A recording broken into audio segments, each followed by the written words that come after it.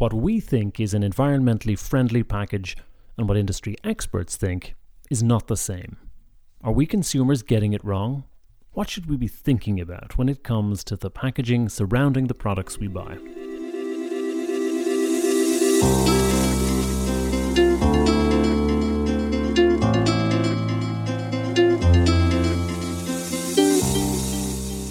Welcome to Renewable Future from the renewable materials company Stora Enso. In late 2018, a pretty comprehensive study was carried out by the guys behind this podcast, Stora Enso, to find out how consumers perceive liquid packaging and to understand what they perceive to be environmentally friendly or not.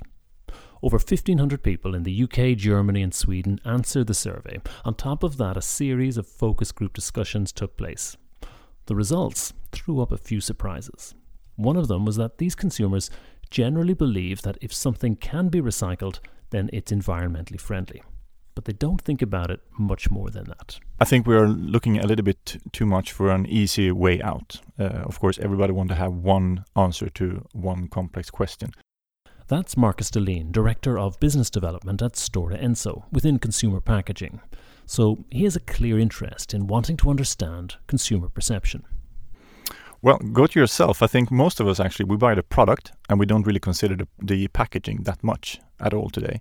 The study is showing us some indicators that what is actually considered at point of purchase is price and quality.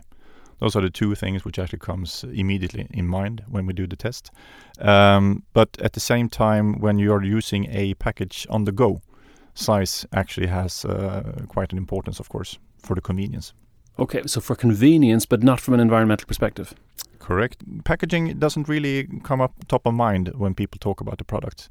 But if you, on the other hand, actually ask a specific question, which we did in the survey, about the package material and the package as such, people do have a lot of opinions, and there you actually can see through that there is strong notions about what is a good thing and a bad thing when it comes to packaging. So people have an opinion on the packaging, it's just that it's not top of mind when it comes to choosing a product. Exactly. That must be a change, that people are actually at least thinking about the package, even if it's not top of the agenda for them. Absolutely. I think what we are seeing now in the most recent time is that there is a increasing amount of awareness about what happens with this package when I actually have used up and the product is out. So what do they think about? What is a good thing when it comes to packaging? Katja Ollila is the head of branding at Stora Enso. One of the most interesting findings to me was the fact that consumers are quite well aware of the media discussion on plastic and the environmental impacts of plastic waste. So does this mean there's a sort of a heightened awareness of the environment generally compared to previous studies that have been done? Well, I think, for example, plastic and plastic waste and other environmental concerns are probably more in the media today than way back. So I think this, and it's nice to notice that this has an impact on consumers. So plastic is the bad boy, and this was really clear in the survey. When it came to carton packaging then, there was a clear association that this was an environmentally friendly option, but perhaps mainly because carton packages are easy to recycle. But what about glass? Glass is seen also as very easy to recycle. And it was seen as a very environmentally friendly material as well. And did that take you guys by surprise? I guess it was a little bit surprising to see to what a great extent it was seen as an environmentally friendly material. And how much it was due to the fact that it's so easy to recycle in certain areas. Because glass, while we think of it as excellent for the environment, it's not. But it was perceived by consumers in this study as the most eco-conscious choice. Over half of those in the study put glass first. A little over a third put carton packaging first. Marcus Dehlin. As we probably are aware of, in certain countries, glass has been around for many, many years. And this has also then resulted in building up a strong infrastructure for taking care of the glass. So people think that glass must be an eco-friendly choice because it's very recyclable. But you don't see it that way, surely. It would, of course, be great if there's a simple answer to these questions, but the reality shows that if you take a full view on how glass is actually produced as of today, the full life cycle analysis approach, you will see that glass doesn't come out very well at all. Carton packaging, for example, is far, far better than glass.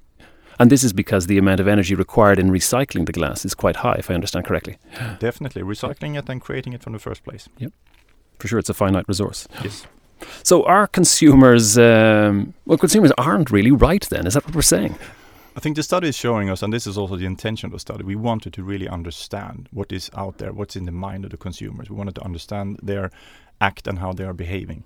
And the study is now giving us a lot of good feedback on this. And we believe that there are certain reasons why there is a certain infrastructure in some of these countries, which is actually, let's say, giving a push to a certain behavior with the consumers. I think it's great, first of all, that they are thinking about recycling so much. Katja Ollila again. Because recycling any type of materials is extremely important. I don't think they're of course completely wrong because of this. I think they're just, what guides them in this is also the local infrastructure, basically what is recyclable in each region. They base their decisions on what is easy for them to recycle, and that's very natural. But it's not that easy if you think about the whole life cycle of a product. There are other factors than recyclability that define what is really an eco-friendly material.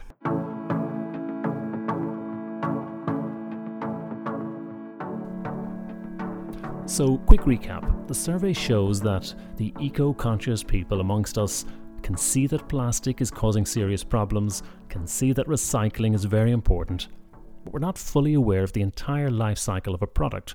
We believe glass is environmentally friendly because it's easy to recycle. We don't think about the full picture there, from the start of a glass bottle's life to its end. So to answer the first question, at the start of this podcast, are consumers getting it wrong?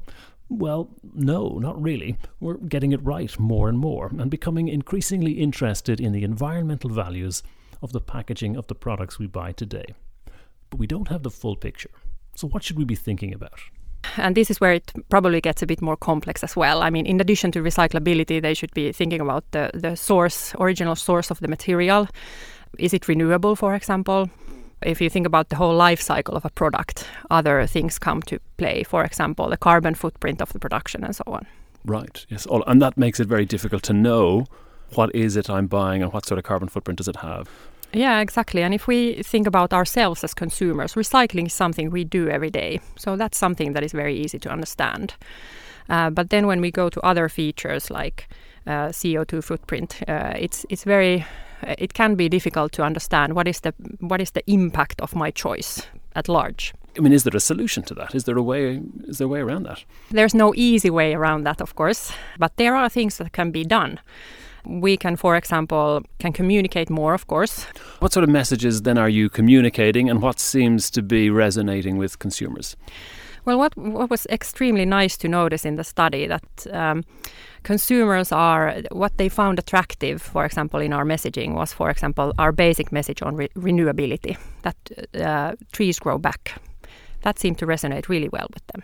There's a concern, though, as well about using trees, right?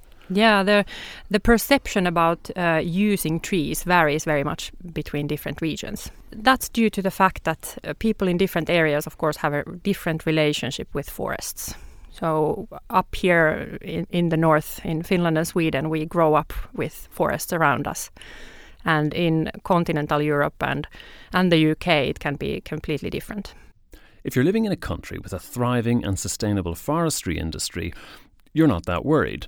But when the only tree you see is in a park, well, then maybe you're concerned that there might not be enough to go around. So the question of renewability is hard to really get to grips with, hard to figure out exactly what is meant. Marcus Dehlin. I think renewability is, of course, let's say, it's a big expression. It's a big area that people have some kind of relation to. You can talk about energy when it comes to renewability, and you can talk about packaging and choice of materials, for example.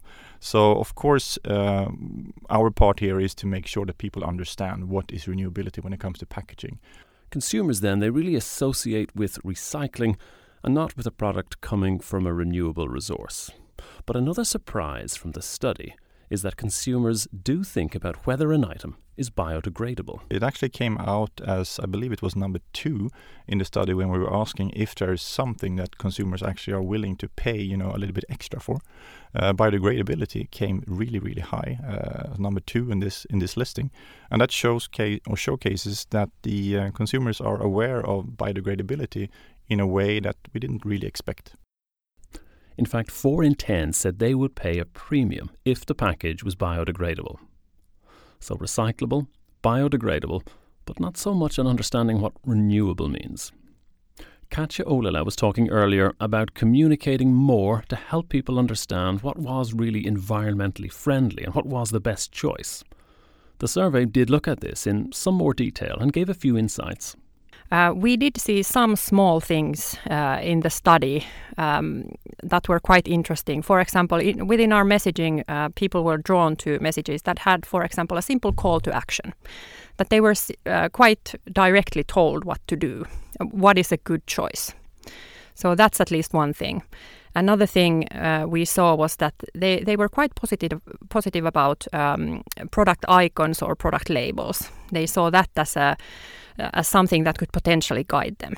What we are doing with the study is to try to identify where are the areas we can actually tap into, what kind of communication works, and what kind of role can we take as a company in helping the industry and helping the consumers, because we want to achieve convenience. It should be easy for you to take your decision at point of purchase. You should not be puzzled about all the different information streams coming your way. Presumably, I'd have to make my decision even before the point of purchase, before I even go into the store. It's probably then that you create the awareness, because when you're in the store, you just make the split-second decision, I would guess. Or no, you're absolutely right. There are lots of studies showing that you take whatever point something in seconds to take your decision at point of purchase. So that's absolutely true. However, what we are seeing is that we need to help a little bit from an industry perspective how we can make that choice easier, as you say. So communicate in advance is, of course, the easiest way. So you go in with the right gut feeling. And I even had one experience here myself. I was going out buying juice package. I was trying to I was taking on the consumer perspective on that juice package.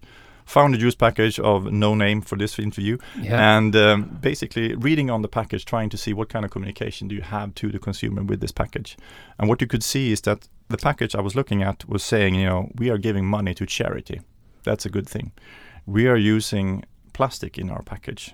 That's a good thing, because up to 25%, I think, on this one was coming from recycled plastics. Okay. And thirdly, they were saying they were also having plant-based plastics in this package. So then basically you're seeing the grow back thing on the plastic. Yeah. And last but not least, you also had the FSC label on that plastic bottle. So this was as green a bottle as you could get by reading that label. Super green. If I would be a non-conscious consumer, I would say that, hey, this sounds like a brilliant idea to buy this package. And yet only 25% was recycled plastic, if I understand correctly. Up to 25%, which means that 75% as a minimum is new plastic. Yes, absolutely new plastic. And of course, you're already addressing parts of the problem with this approach when you're looking at this. And this is also one thing that we have been thinking a little bit about, how big grasp do you actually take of the whole value chain of this kind of packaging. So it's not easy for us, and from Marcus Dehlin's example, there are players jumping on the environmentally friendly bandwagon. Having said that, there's a definite backlash against plastics, and this is having a direct effect on Stora Enso's business. So yeah, there's an increased interest in this, and we also have a challenge because some of the features that you find with plastic are difficult to, copy straight into a board-related substrate. Right, okay. So, you can't completely get rid of plastic today, but we can at least phase it out to a large degree. Definitely, yeah. It's going to be a gradual change.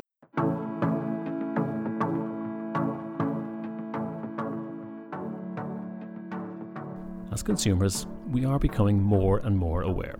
We're very aware of recycling. We're even quite aware of biodegradability. And now it's up to industries and other players to get the message of renewability across and help fill in a few gaps. And this work is happening today. We have a renewable future ahead. Thanks for listening.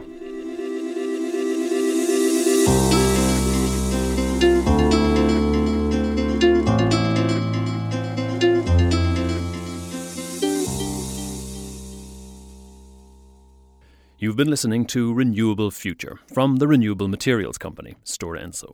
We'd love to hear your feedback and ideas for new programs or any comments you may have. Mail to podcast@storaenso.com.